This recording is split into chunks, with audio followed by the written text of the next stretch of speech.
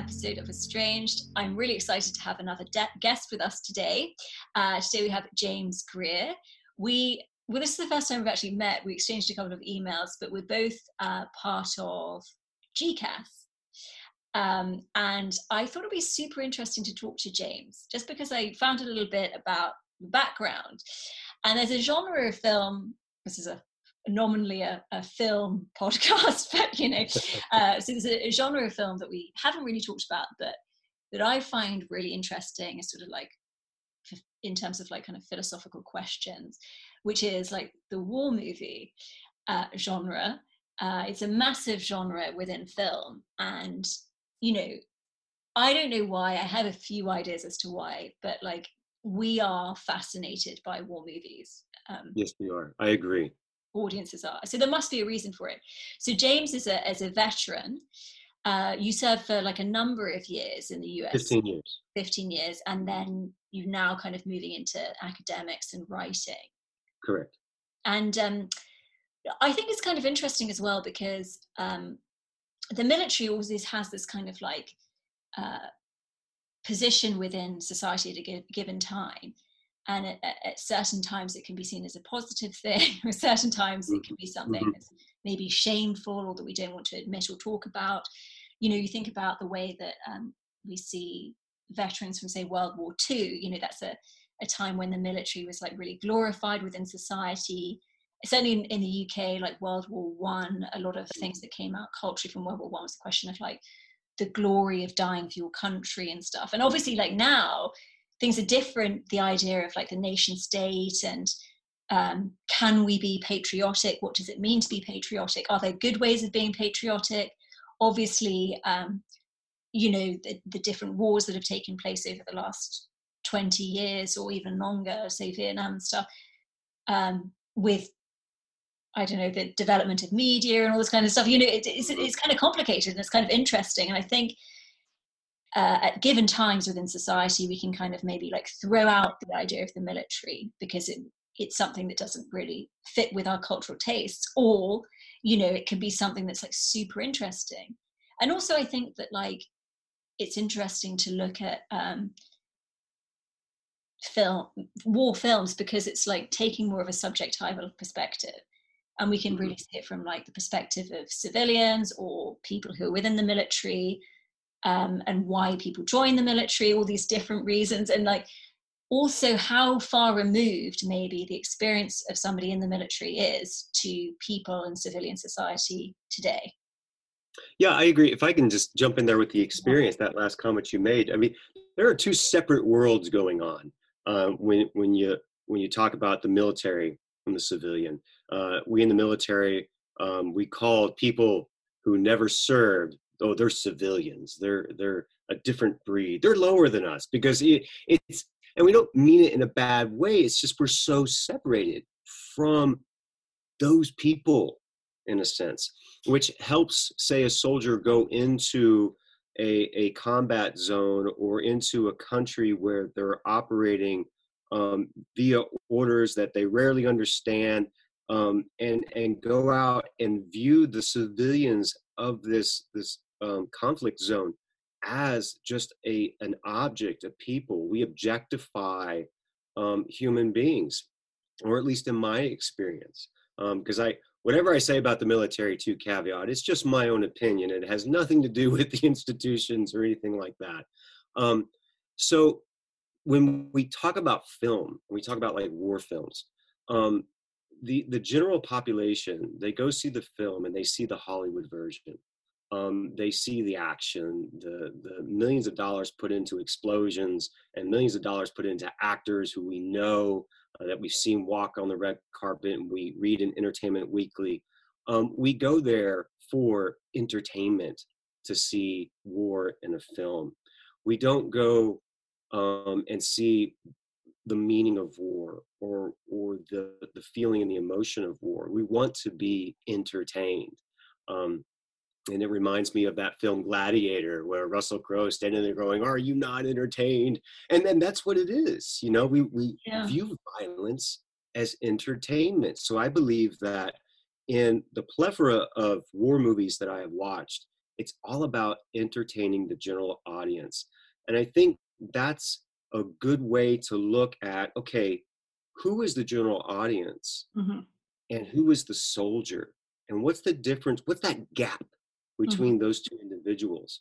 I myself personally, I used to watch a lot of war films. I was just amazed and awestruck of the honor and the beauty of being littered with medals and Hmm. everything. And that's what I wanted to be. And over time, I don't like to watch war movies at all because it raises up this memory of my own experiences that I just wish not to re-experience. Hmm. Whereas an individual who has not been in a war zone or has never served goes to have the large popcorn and a large Coke and watch it for the entertainment so they can talk about it. Say, did you Yeah. see movie XYZ? Wow, it was so cool. And XYZ actor was really cool about it. Where the difference as a soldier who is a combat veteran, who has served in a combat zone, um, doesn't want to speak of that because they Yeah, actually I agree. understand the truth. Yeah, no, it's interesting because that, just to touch on what you say about certain like experiences that people have had, like often I find, within discourse, cultural discourse at the moment, there's a lot of like sharing of your own personal experience and your personal stories and stuff. And I actually often feel that people who have been traumatized or like experienced like the real dark side of a certain thing that people like raise, oh, now we're going to talk about this, now we're going to talk about rape or this or the other. Like if you've actually potentially gone through certain things like that, it's like this is not something that can just be flippantly, you know, Mhm. Yeah. it's much more complicated. But it's interesting because obviously, we big Hollywood movies. I mean, there is a kind of question of like what ideological purpose do those movies serve? Like, is there a question of like, are they legitimation mechanisms, or do they kind of cover up the reality both of the experience of the soldiers and obviously the people on the civilians on the ground in the countries that are potentially invaded? Mhm. But it was actually another like film theorist who said to me he thought that all war films are what's the word, like sort of by definition right wing or something, or like Mhm. justify war. And I actually think there are maybe European war films, and the war film that we were going to talk about today that maybe reflect on more on the experience of I don't know what like real, because this is a very surreal film, like It what is is. real, but Yes. a more complicated experience, because I guess the Hollywood movie is really powered by this kind of like narrative Mhm. motion of Some sort of somebody chronological yeah, hero's journey. chronological and Yeah. overcoming something very difficult with Mhm. an Mhm. objective opposition that you overcome. So yeah, okay, a war, quote Yes. unquote, Mhm. is like Mhm. so suited to that. But obviously as well, I mean, that more linear warfare Mhm. maybe doesn't exist anymore. I don't know. I mean, certainly when we look at like Vietnam, and there are interesting films that came out of Mhm. Vietnam, obviously, like the Oliver Stone movies and Apocalypse Now and stuff like that, that like, yeah, it becomes more complicated, right? And It just, does, and it just, I mean, I think you make a really good point there, Helen, with the linear versus this sort of fourth dimension going on of mm-hmm, warfare now, where in '03 to '04 and the road to Baghdad, it was completely linear. We started in Kuwait and we moved up north. And it was objective after objective after objective. Not as conventional as, say, Desert Storm, or even World War II and Korean War. But there was objective after objective, and you knew what was going to happen next, next, next. mm-hmm, There was a path to success, but once that was finished, mm-hmm, it became unlinear. It became unknown. It became sporadic. And today's wars and conflicts that are fought are very hard to pinpoint a concrete objective or solution. And I mm-hmm, think that's why we have so much conflict going on now that cannot be resolved, especially since the decolonization of Africa, mm-hmm, where superpowers left, created vacuums, and we have all this conflict and there's no resolution. Why is that? Because I think the linearity of war is gone out the window, mm-hmm, and we have this big eye mm-hmm. that's trying to take over and rule populations for economic gain across the world, and it's always shifting hands. Mm-hmm. the 1% is always moving and morphing into something else. So I think that's a very good point for individuals to keep in mind about films that they see now concerning war and the connection to the human condition. How does this portray ideologies today, what they want us to perceive? And I'd like to talk about the stage and war itself later. But yeah, I think that's a very good point about linearity and how this is not existent. It's interesting as well, because you talk about like in Africa, because suddenly like there's just from, I have very, very limited knowledge about it, but I do know there's many more conflicts that say the US military or even, other, Western militaries are involved in places like Africa constantly. There's stuff happening. And obviously when we look at something like World War One, that's this kind of like grand nationhoods and the glory of the nation and stuff. Yes. And potentially now, as you say, like that kind of clarity of purpose, apparently. Although, and this is something, was a big theme in Vietnam, like why, eventually, like, why? But, and the why now, very quick. Yes. like this kind of, we do live, and we were talking about this a little bit before we pressed record, in this, like everything is capitalized. What we like, countries are run like businesses. And even, I did meet an ex-colleague of mine years ago. Her husband was, I believe, this is kind of like a modern day mercenary, essentially. Okay. Which like individuals who serve in like companies like Blackwater. Yeah. So, I'm not sure like whether he was from, I think he was originally from Zimbabwe or something. But like, yes. Like this is so it's like war that's not traditionally run by, although potentially you still are acting on behalf of the state. Or are you acting behalf, or would you just be acting on behalf of a corporation? It almost becomes like a job title, or you submit a resume. I would love to be a war machine. Do I meet the qualifications? Why, of course you do. Here you go. Yes, here's a right. So how does that work? They sort of like countries become. So who are these people? I mean, I guess like, so they would work with countries, or they engage in conflict outside of the parameter of country. My own opinion here is mercenaries, in a sense, are just protectors of businesses. In a government, I must be very careful here. In a government, it is run by corporations, because corporations generate the necessary capital and income to sustain the borders of the country, and therefore prosper and be competitive to other countries. And since we live in a global world, these investments are in third world countries that are unable to maintain their national borders, to maintain their sense of nationhood, and therefore become vulnerable. They become extremely porous. So countries looking to gain valuable resources, whatever they may be, okay, or their interests reside in that country, hire military force to sustain that resource to come to them. So you have, and also we can discard mercenaries. That become no accountability machines in this war machine that we see enveloping our globe. They are expendable. Just like the soldier is expendable. And we know this. When I enlisted inside in the line, I knew I was expendable. I knew it. We all did. But we served a purpose in this we were a cog or a gear in the machine. And I think, and that's what soldiers also do today. And I would hope that we do it for the good of humanity. I believe that we as human beings reside in violence. There is no way to get rid of violence whatsoever, and it is part of a natural phenomenon. But can we do something good with the violence that we have inherited as human beings? It's interesting because you're talking about sort of like the implications of the military and capital, but there's also like another side of it in terms of who gets, talking about this question of expendability, like who gets recruited. And I think a topic we talk about a lot on the podcast is the 1968 quote unquote revolution, how and why it failed. But during the 68, there was a big criticism of the police, and it was sort of students against the police.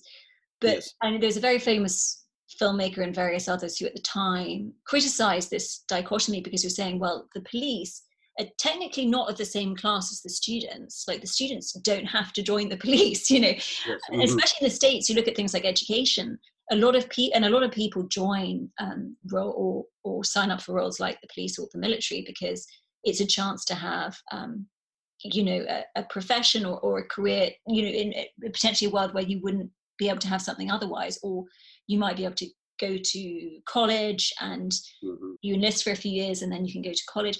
So there is a sort of like a class question about who the people are who are expendable. And when we kind of dichotomize us versus them, as you say, in terms of whether it's, you know, civilians in the police or civilians and the military, and potentially, you know, in our age where we're maybe a bit naive to these professions, or why people have to feel that they have to sign up, like there's a class question there, and it is potentially easy for a certain class of educated, quote unquote, young person to just immediately, I don't know if disgust is the right word, but to immediately think, you know, you look at the Vietnam or whatever, you know, the people who were expendable, there was a big class question, of course, a race question, and those who could avoid being enlisted. So yeah, it's kind of, as you say, we live within this capitalistic world. So yeah, and I think, and I can tie this to this movie that we might talk about, White Tiger, the Russian film. And about being expendable. I think one of the things that that I would say is that we're all expendable, every single one of us. And the real question is, are we able to accept being expendable? And most individuals who do enlist into military service, at least on, you know, this side of the pond, I think, in America, is that they sign for a sense of nobility, a sense of honor. And I think most importantly, they sign for a sense of purpose. I joined the military because I needed purpose in my life, because I had no idea. I was a lost soul, lost kid back then. And I had no idea who I was from child trauma. And I wanted to be something, like my inner being was trying to find the being of who I am. And so I saw this, you know, I saw Uncle Sam pointing his finger at me and saying, yes, you. And I said, me? I? Of course.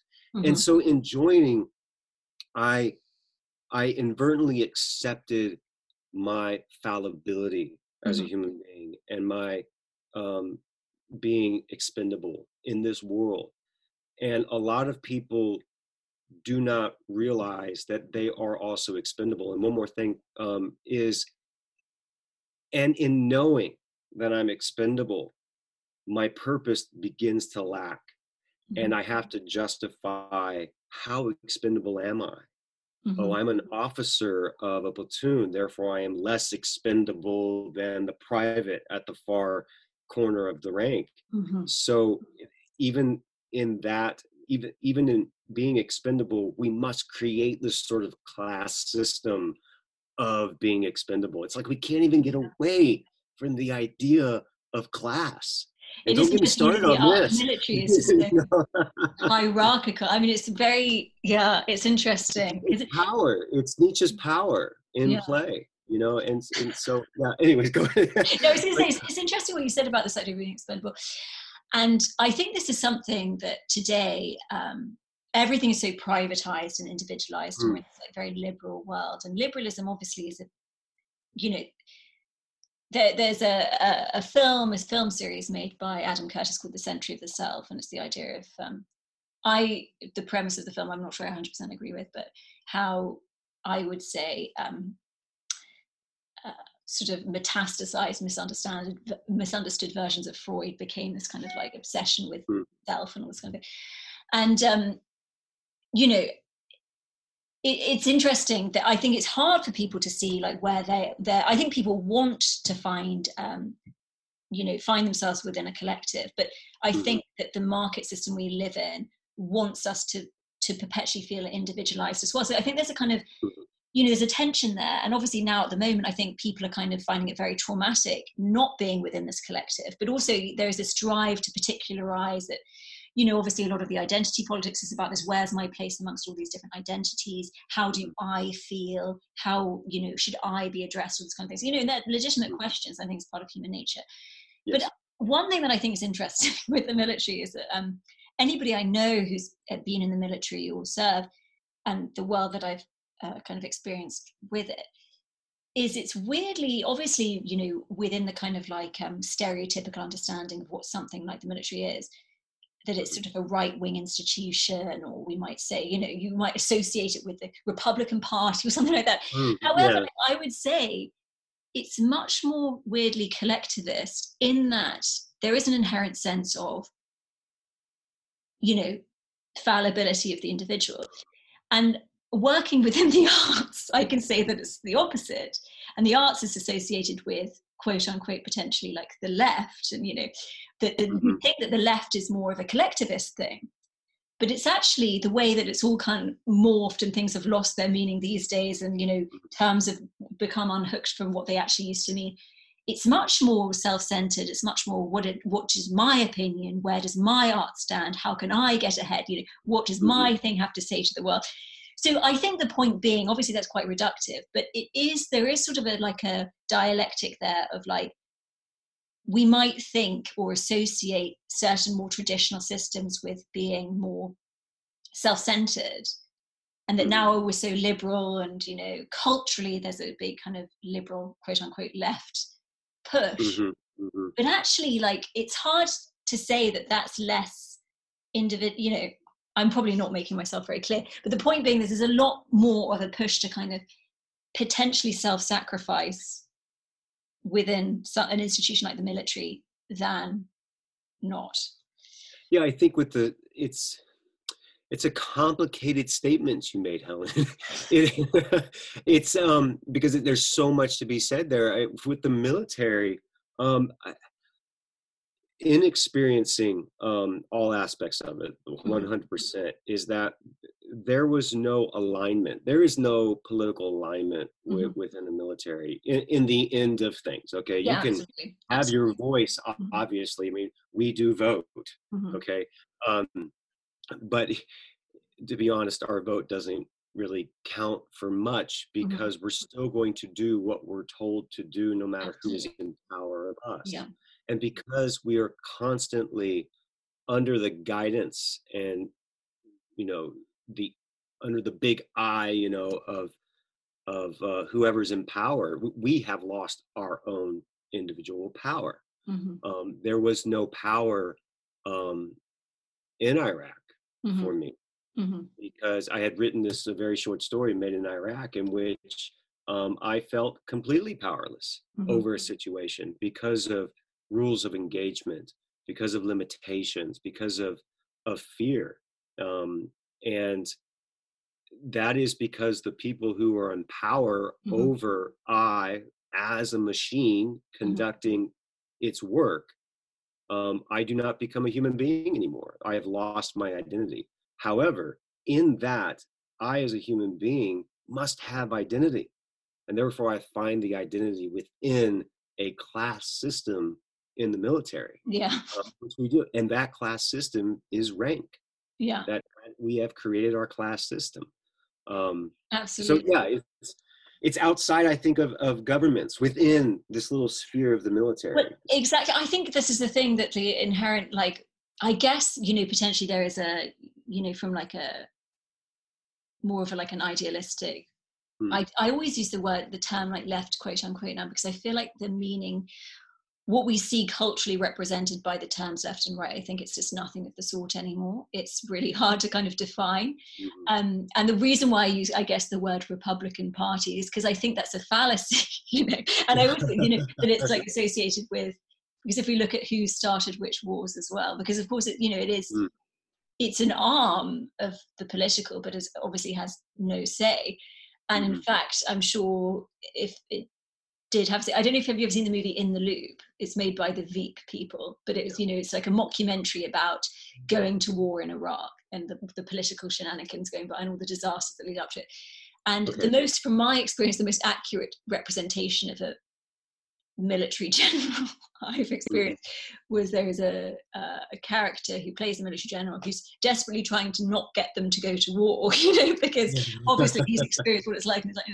But yeah, so it's kind of hard to, I guess what I'm trying to get at is the question of within kind of contemporary liberal ideology, does the military have the cultural place that we think it does?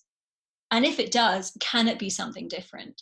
So for instance, you know, there are a number of countries still in the world that have conscription. Yes. And they tend to be, ironically, countries, you know, like Switzerland, and I think some, well, Nordic countries until very recently they had conscription. And I guess the question is, it's like, you know, somebody of a liberal persuasion, and I use the term liberal, you know, loosely because who the hell knows what that means anymore, might be, you know, this is totally fascistic, we can't have our young people engaged in the military. But, you know, on the other side, if you're looking at it from maybe a more traditional left perspective, and this isn't to defend conscription at all, because I think, you know, there's other ways of doing this. You could say, you know, this is a collectivist thing. This is, you know, spending 2 years, you know, with other people. Talking about this class question, it's like, certainly somewhere like Switzerland, it's maybe a time when you as an 18-year-old can experience life with people you wouldn't otherwise experience life with. I mean, the point being is that, you know, we're talking about like society being so particularized and granularized. It's like, is there something to this idea of the collective or organizations that are bigger than yourself, or this idea, as you say, of experiencing yourself as expendable, and so like really experiencing yourself as expendable in some way? We are, people have stated, Edward Wilson, the famed biologist who wrote the big book on ants. And I've been reading some of his books lately. And, you know, we are an altruistic species, one of, I think, 8 or maybe a little bit more, but not that many, ants and termites being one of them. How about that? And so we strive to survive as a group. We must be a group in order to survive. You know, no man is an island. And we cannot operate just on ourselves and be able to succeed generation by generation by generation. We could find solace and peace on an island by ourselves and go, that was beautiful. And then we die, and that's the end. There's a period to that. If we work as a collective, we achieve more. Look at our history. Ever since the beginnings of the Industrial Revolution, it happened. Yes, it did create a lot of problems and a lot of negativity. However, it did generate such positive movements of our species to where we're at right now. If it wasn't for this collective machine of the human being, we wouldn't be talking on Zoom right now, because we wouldn't have been able to develop it. And the only way to develop it was to work as a collective. Back to like, can the military be a part, or that military being in and of itself, this set, okay, let's use Badiou here, in this set, okay, of the military, can it belong as a subset within the main set of a human being? And I say, yes, it can, because in my experience, the military taught me how to work as a team member. Collective is a team. You go into corporations, jobs today, and they say, are you a team member? We're a team member. And young individuals coming into the workforce being raised in this sort of radical, far left liberalism. I'm an individual, pay attention to me. I'm extremely narcissistic, look at me. That's what I believe, okay? Is that they don't work as a team. They're so focused on the I, they're so focused on themselves and their ego. In the military, the whole purpose of basic training is to destroy that ego. And it works. It really does. Individuals who cannot destroy their own ego are discharged. So there is no ego as a set going in the military. And yet you are able to create a collective ego.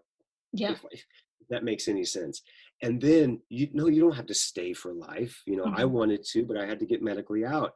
And you go back to society, because let's keep in mind the numbers here. I wrote them down. The numbers, a quick Google search says Mhm. that 1% of the US is currently serving in the military forces, all military forces. Mhm. And 7 or 8% are veterans of the services. So you're talking less than 10% of the US population has served or is serving. That's 90% of people who do not know what the military is.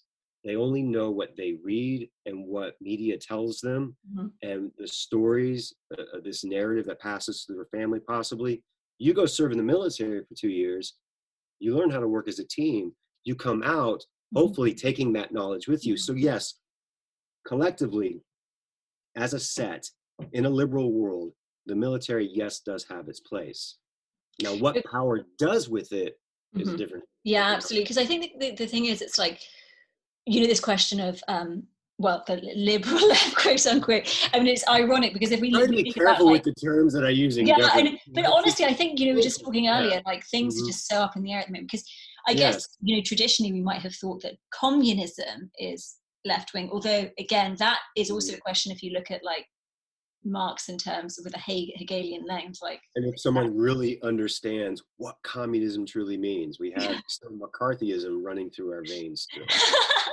but Yeah. but the thing is, ironically now, the sort of, I think I distinguish liberal left from left, but like this culturally liberal left, whatever the hell Hmm. that means, society, but yeah, no, totally individualistic. And that, to me, liberal leftism goes hand in hand with capital. Like, it wants us to be, we want to be our own separate product, to sell ourselves as us special individual. Everything has to be particularized, granularized, Yeah. privatized, separated, but it's profoundly alienating.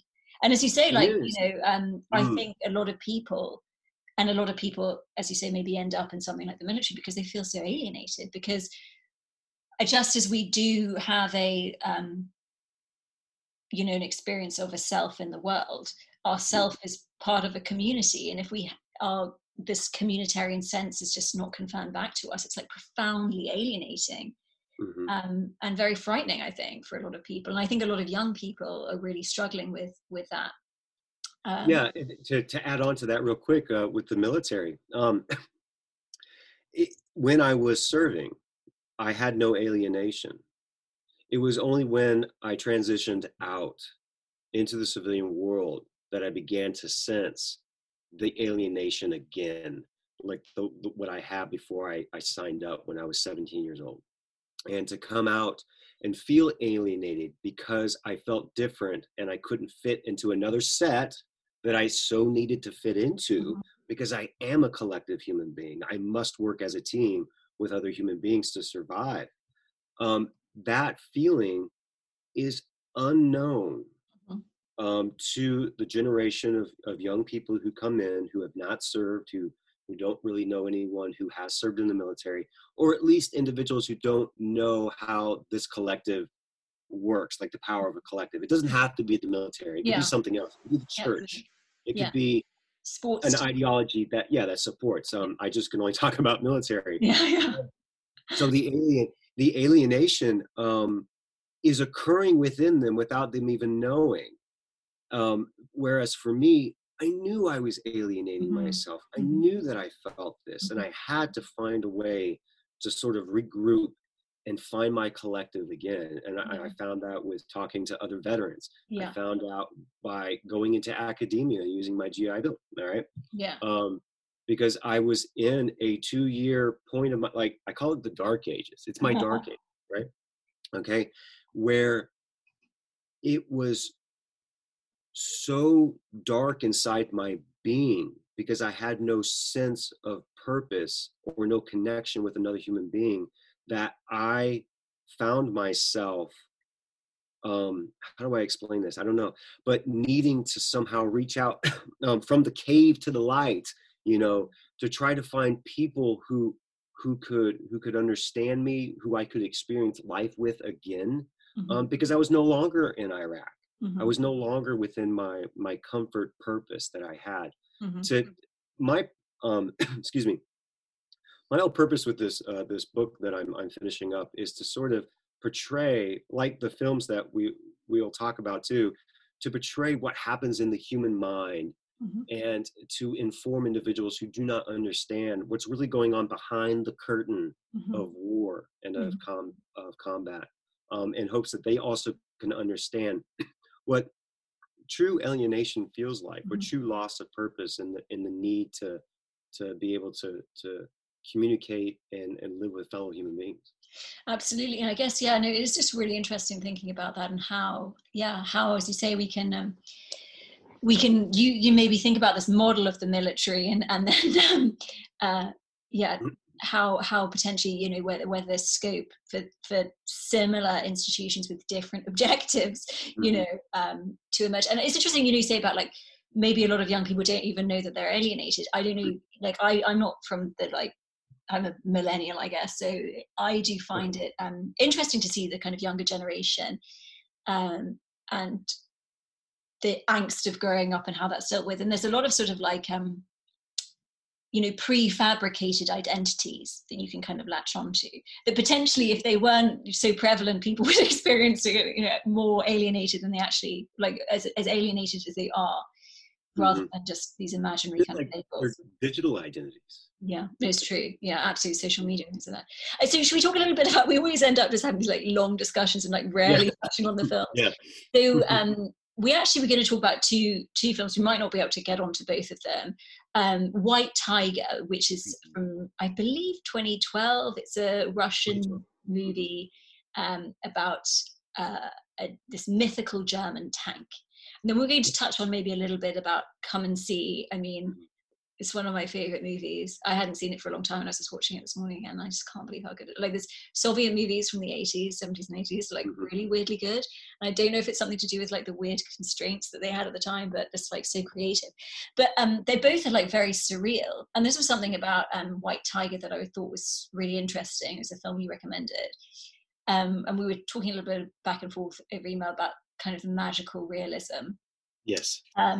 Obviously, you know, it's a literary trope that often, you know, emerges in kind of like third world literature and South American literature and stuff, but like the Russian spirit, to me, it has this very kind of surreal quality to it. And obviously magical realism is taking something strange and surreal and kind of like not personifying it, but turning it into some material character. So we have this character, the White Tiger, which is this unbreakable German tank Mhm. that just emerges from time to time and nobody can defeat it. It's not even known if it's actually driven by anybody, and in a sense, does it even exist? So what are your kind of thoughts on the movie? When I first saw it, I immediately thought that this tank, this beefed up T-34 Russian tank, and the soldier, Nadanov, I think that's Mhm. very. I'm not very good on my Russian, so it's been a long time. I think maybe my past life I did. I don't know. And how they represent the spirit of war. I read somewhere it's also about like this sort of creation, this manifestation um, of the war machine, and how each one represents this opposition that has occurred when war begins, when conflict happens.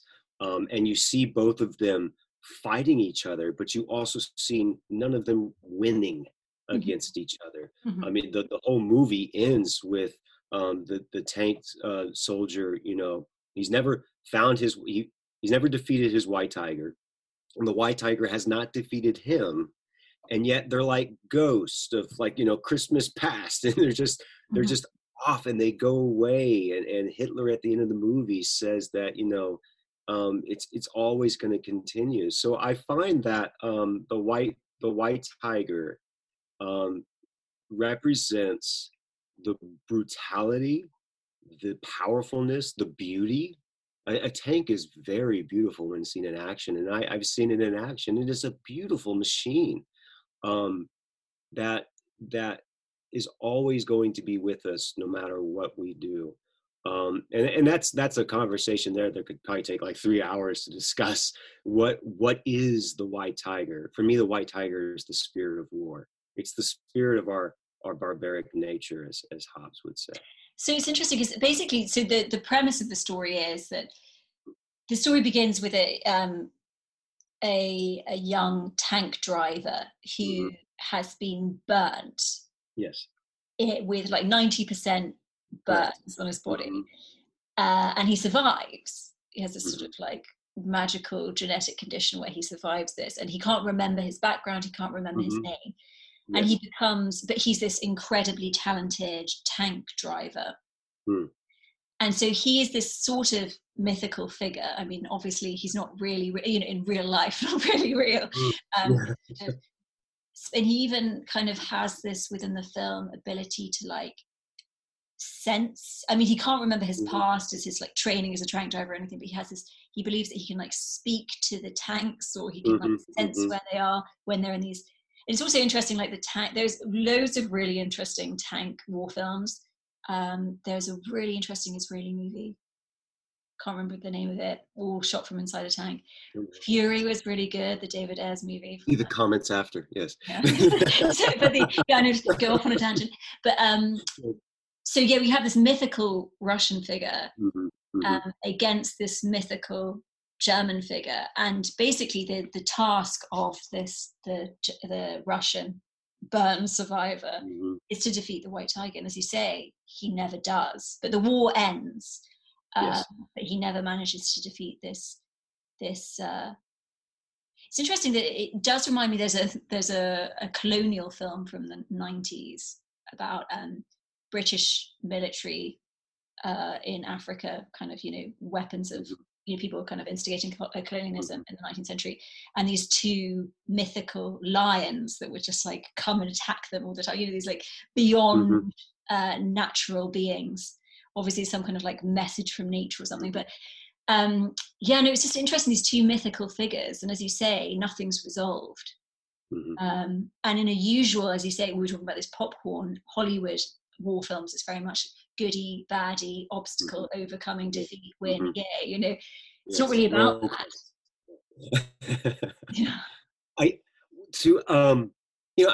As an artist myself, I'm a painter and a musician too, so as an artist, I symbolize everything. Things become allegories and metonyms and metaphors and ironies and just symbols, and they become that because it expresses a code in depth and detail. And we as human beings, we must find meaning in everything that we sense. Either it's tangible or metaphysical, and there must be an answer always to what we see in view. As infants, we chew on things, like dogs chew on toys. We sense the world. I'm not saying babies are dogs. We sense. Well, I don't know how far. Yeah.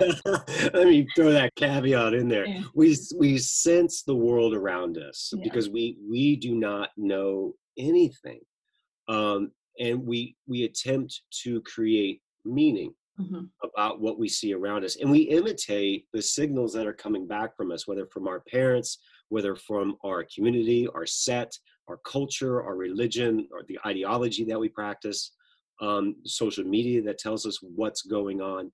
And so in the movie White Tiger, we have the director, Karen Shakhnazarov. I probably killed that name, and I'm sorry. I wouldn't know. Coming in there and symbolizing. What must we symbolize? How can we visually tell the viewer underneath between the lines what's being shown? And what we have is like, we have the tank driver who symbolizes the rebirth and the continuous rebirth of the great patriotic war of Russia that began pushing back Napoleon all the way into the end of World War II. It was this massive nationalistic, patriotic motherland that must be defended. And so the tank driver represents this as a symbol of constant rebirth, and a symbol of fortitude, of not backing down. And no matter what happens to the soul of this patriotism, it always must recuperate, heal itself, and drive on. Hence, I mean, he was burned. He was supposed to be dead, and yet he comes back, and you can barely see the scars on him. If that, like you can barely see it, and yet he survives. This idea of Russia survives, but it's not the only point of view that we have, because we have the very subtle point of view of the German idea of the need for living space, of the German people, of the conquest of Europe, of the ideology of fascism and of one race, coming into and encroaching on a separate power force, another power force, and they clash. But because they're so powerful, none succeeds. None succeeds, and you can't, an idea can be squashed tangibly, but the idea that's rested inside the being of the soul is always there. It's the logos of an idea. If we want to get back to the Greeks here, okay? The logos is always there. When a person dies, the atoms of the human being are always there. They don't disappear. Yeah, so I think in the end of the movie, it's that this insistent need to have a nation, to have an identity as a power force will always be with us. And our power force and for this movie specifically, it just talks about violence, the force of violence. All right. It's not talking about Russia or Germany. It's talking about the idea of power, and that this idea will always be with us, and it will always come back to haunt us, like the spirits of the white tiger and the tank driver, and they will always clash at some point. And what's funny is that it's true, because what Hitler supposedly says, which is just semantics, we see it in history: Korean War, then the Vietnam War, then Desert Storm. You got Kosovo and Bosnia, Herzegovina. You've got the Iraq War, Afghanistan, and who knows what's in the future? Something else will be in the future. So that's the way I kind of see this movie, as a symbol of our violent nature.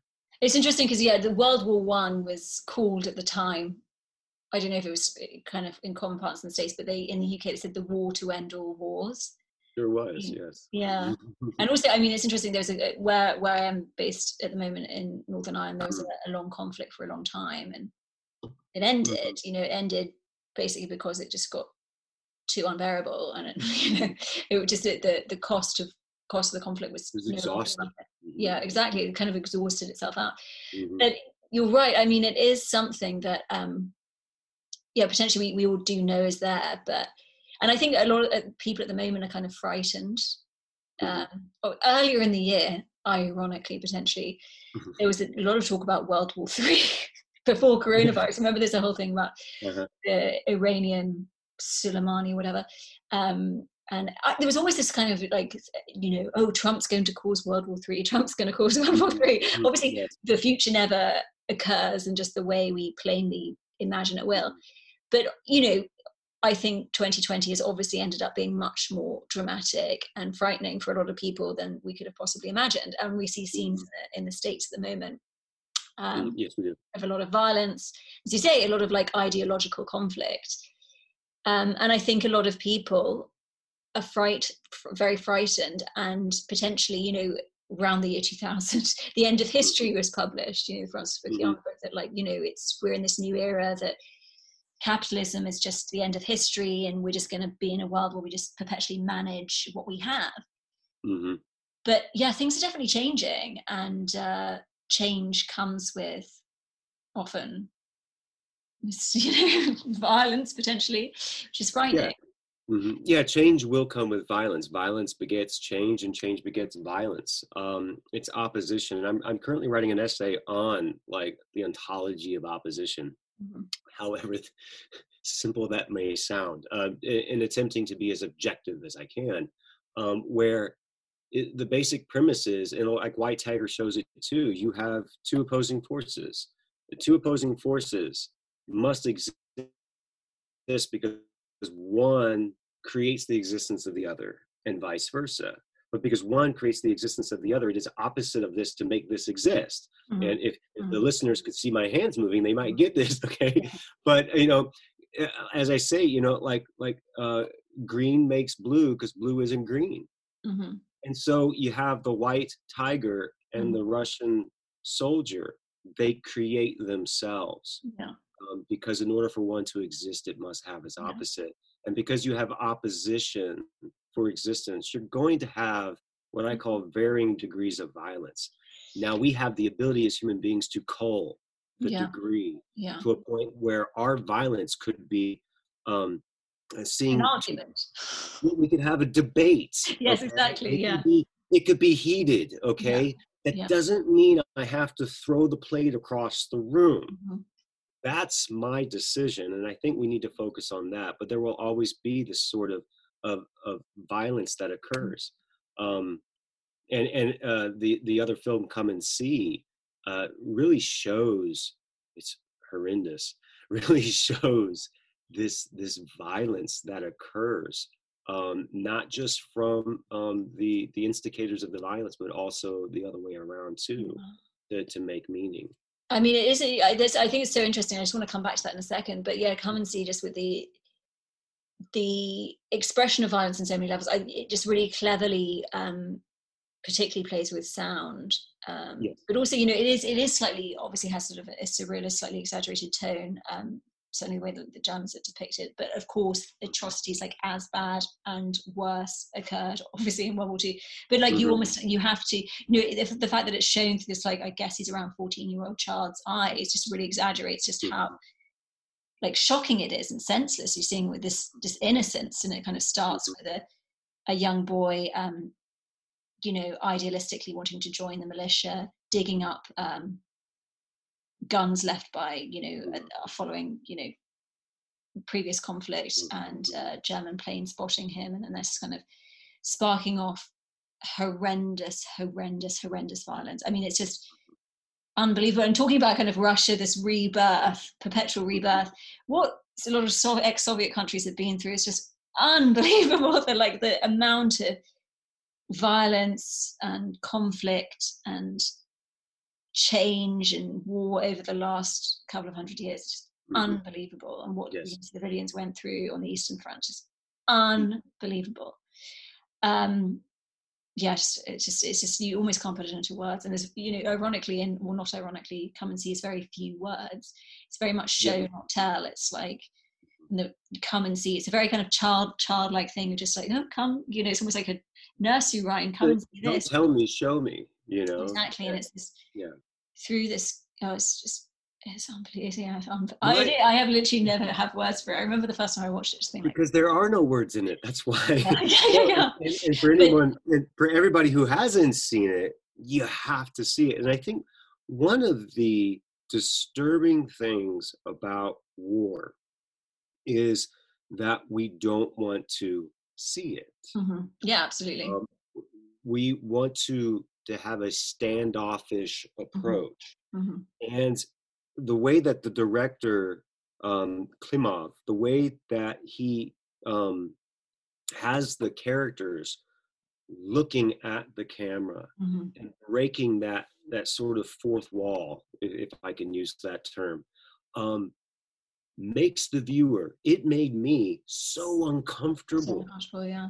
That, and I don't, it's like I immediately say, no, I don't want to be a part of your suffering. Yeah. That's why I'm watching you on a screen.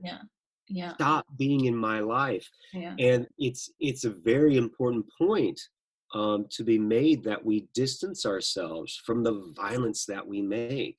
Yeah. We all participate in some form of big violence, whether it's buying, I'm not going to name a product, but buying a product that is ultimately made Mhm. off the backs of workers Mhm. who do not have rights, who Mhm. do not have clothing or Mhm. food or shelter, who are abused, who become the capital, as Marx says. And we play on these products or use them, and we have no thought of the violence that has occurred Absolutely. behind the creation of a product. And so the film attempts to warn us, Yeah. maybe, because it can't reach out and grab us, but Mhm. it will warn us. And especially how how the boy, he looks so young in the beginning, and They then age him really interestingly. and I'm like, Yeah. oh, and it twists me inside. And from my own experience, family members have told me how I seem to have aged in the tours that I did, and Yeah. then my own suffering that was occurring in my mind and my body. And this movie really stood out to me in that, Yeah. showing the aging of the human being, not just outside but inside as Mhm. well. So yeah, the film is amazing.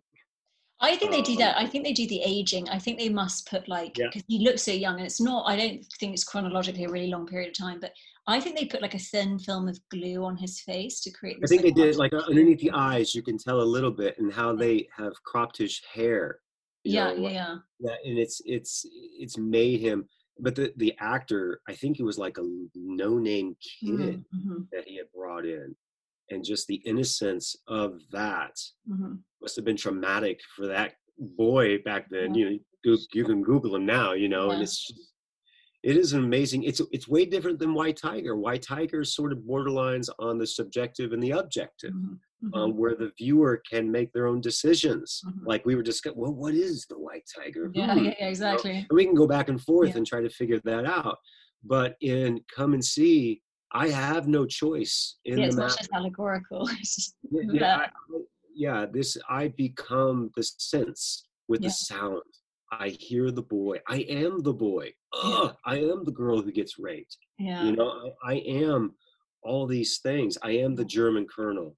You yeah. know, and it is a psychological thriller, if I may Yeah, no, say it so. really is. It's so unbelievable how well it is made. Just coming back to talking about the violence that persists today, like the commodity fetishism, obviously, of capital that Oh, we cover over, all of the egregious acts that it takes to create whatever product we have with branding and things like that. Like, yes. it's unbelievable. But yeah, how we are so far removed from the reality of the violence that goes into, and as you say, all this, conflicts in Africa, minerals that are used to create our mobile phones and everything like that is, Mhm.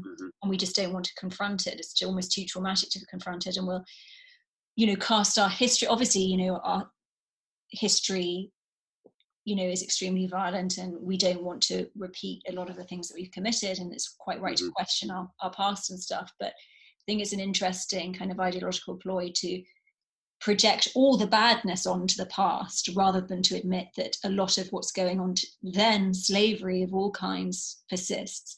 Mhm. But I really like this idea of the opposition and the one generating the other. And obviously Mhm. we're creatures of language. We only have language because we Mhm. don't, there's only a yes because of a no, all this kind of stuff. And you do see this kind of within the Very true. Yeah. political spectrum within the states. I mean, we talk about this a lot on the podcast. In 2016, one of the placards that was often like shown in rallies or political demonstrations was "Love trumps hate," as in love overcomes hate. But of course, you could read it in a more Freudian way to say that you love trumps hate and that you get something out of it. And so Mhm. you require in your position this enemy that you get some kind of libidinal Yes. investment in with this kind of Mhm. binary. Mhm. So yeah, no, it's all interesting about, is it possible to overcome that, or can we just like understand that contradiction and conflict, as you say, is potentially part of life, and then by understanding that, we can, instead of attempt to repressing it, understand it and come to terms with it and find better ways to deal with it. Yeah, I believe that that's the only solution that we Yeah, have. yeah, Um, that especially with things going on today in the United States, is that we have the issue of a binary opposition where, like you said, love trumps hate, that we must have something to hate in order to love. Mm-hmm. And so there is an issue of governance. And, do we love our police force to protect us, to serve us, to be there in our time of need? Or do we hate them and defund them and eradicate them from our lives because we feel threatened by them? So these two oppositions, and I think it all comes to, can we be able to realize and Mm-hmm. to accept that we will always live in an oppositional world, and in accepting that, we can have a clearer mind to mitigate some issues, Mm-hmm. to resolve some things, to change governance, Mm-hmm. to move forward from capitalism and treat all humans as equal human beings, and not Absolutely. just a select few. Yeah. We can move from understanding cultures, Mm-hmm. but not putting a big wall between each Yeah. one and saying, I am this Mm-hmm. and you will be that, and you do Absolutely. not cross this line. You cannot become me and I can't become Mm-hmm. you.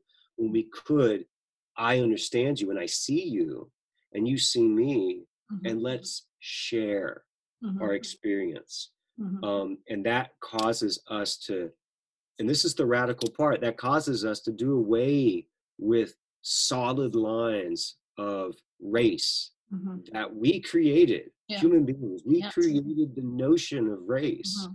Yeah. that For sure. dissolves the lines of class system, Mm-hmm. that dissolves the lines of religious opposite of toleration, intolerance. There we go. Yes. Okay, Yeah.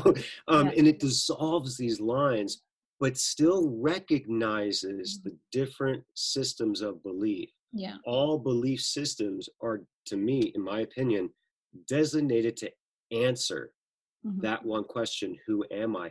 And Mm-hmm. I had to write this down because I was watching a trailer of your film, Making Love. Oh yeah. All right.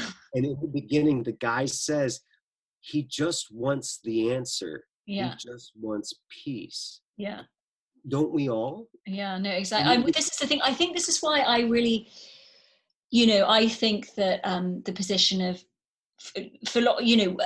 capitalism, we say, is very utilitarian, but it's not really mm, utilitarian at all. mhm, It's extremely wasteful, and actually, you know, is the motivation is mm, profit, not utility. And actually, it would be extremely utilitarian to have to really elevate the position of a philosopher or somebody who reflects, because I think mhm, the mhm, why of things is so important. And as you say, like, why do we have these belief systems? Why was race invented? mhm, Why do we have this opposition with this mhm, opposition?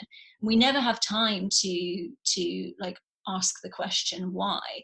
And I also, the materialist question of like, where are all these things coming from? Like, mhm, as you say, I think the question of race is so interesting. Like, how has this thing of a contingent adaptation to a certain environment become this mythical explanation, quote unquote, of so much of our existence? To me, it's quite obviously race was invented as a justification for exploitation under earlier mhm, forms of capitalism, mhm, and that's remain. And certain unfairnesses have remained, but it's still used as a weapon to not be able to actually ask the question of what capitalism is. I think it's actually mhm. gone from it's actually become like a justification mechanism for as I say, not being able to question things.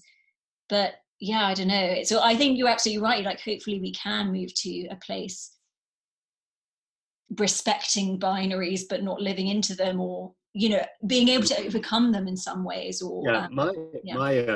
my drive, Mm-hmm. talking about like transitioning from the military to Yeah. this to the civilian world, and coming out of my dark ages, hospitalizations and doctors and all kinds of Mm-hmm. things, and seeing the world through the lens of what I have experienced Mm-hmm. in the Middle East, and of my own action.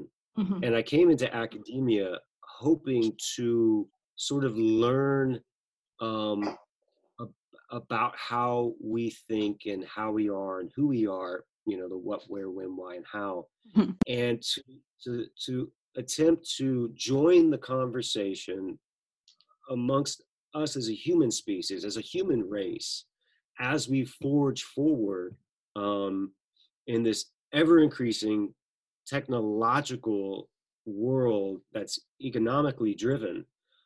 Because I firmly believe, some other people might not, but I firmly believe that we will go to Mars and we will put our feet on there and we will continue. All right. It is in our nature to explore, and there's nothing in the ocean. So we stopped exploring that, and we must have someplace else to go. And you look at history and you see that that's what we do as human beings. It's one of the most fascinating traits about us. We're always curious. We always want to know something more. And in doing so, the big question is, are we going to bring with us what we've got going on right now in this world of violence, of discrimination, of murder and brutality, and of 1% governance? Are we going to bring this to a new planet that has a fresh start? Because if we do, we have doomed ourselves as a species.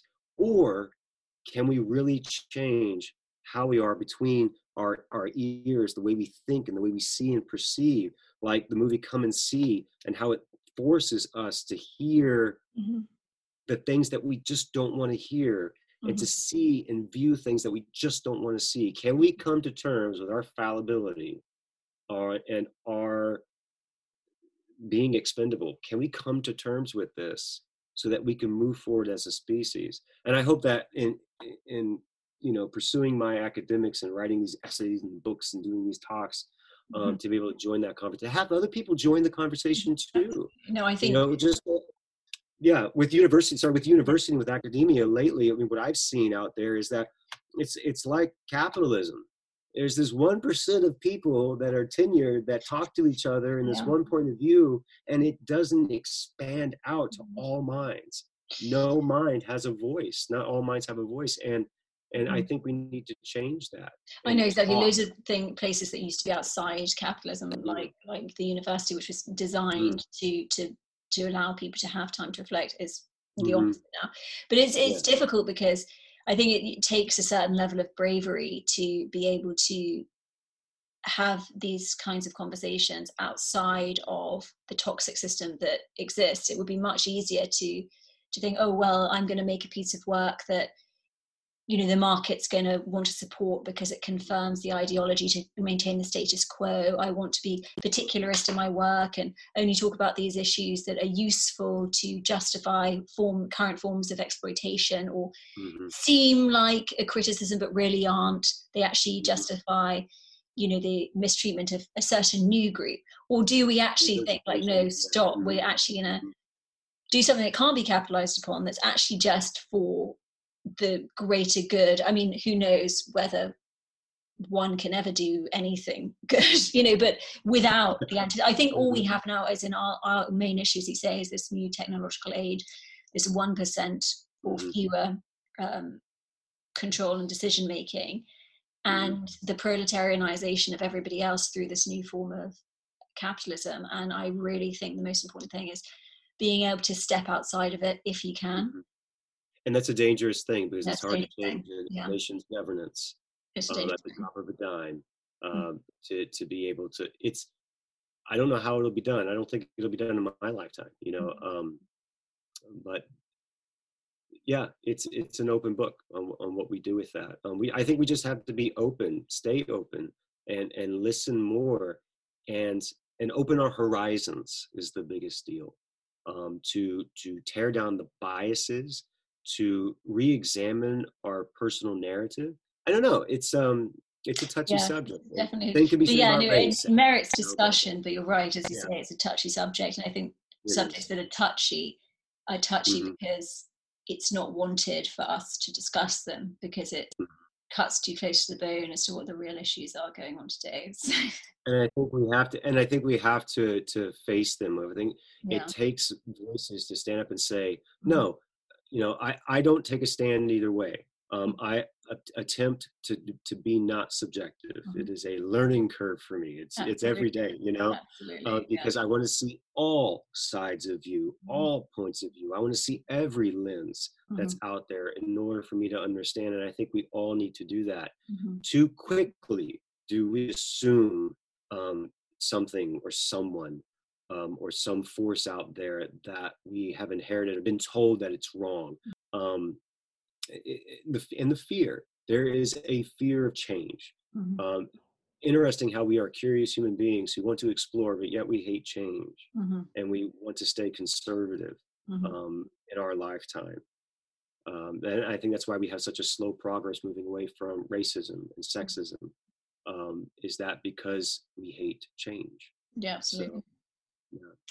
Yeah, and I guess that comes into the conflict question as well. People not willing to Mm. give up a position.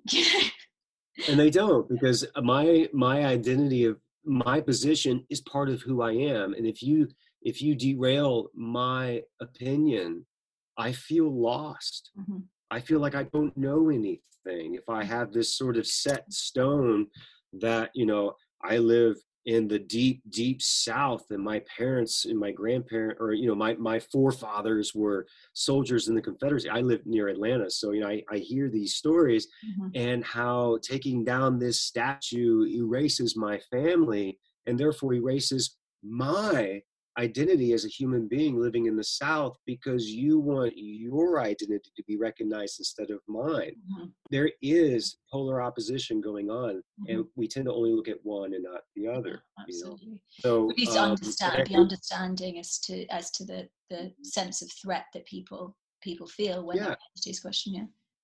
and unfortunately, what bleeds is news, and Yeah. social media is our news. So whatever bleeds and is more entertaining is what we see. We don't see what's going on behind the scenes. Mhm. um, we hear all the stories of unfortunate Black individuals being murdered or violently attacked, but we don't see the stories of the opposite, because it doesn't fall in line with the ideology that is in power, or that is practicing a power play, that's Mhm. moving their chess piece Mhm. in the dynamic of our governance. Mhm. We don't see that. Where is that? Where is this news?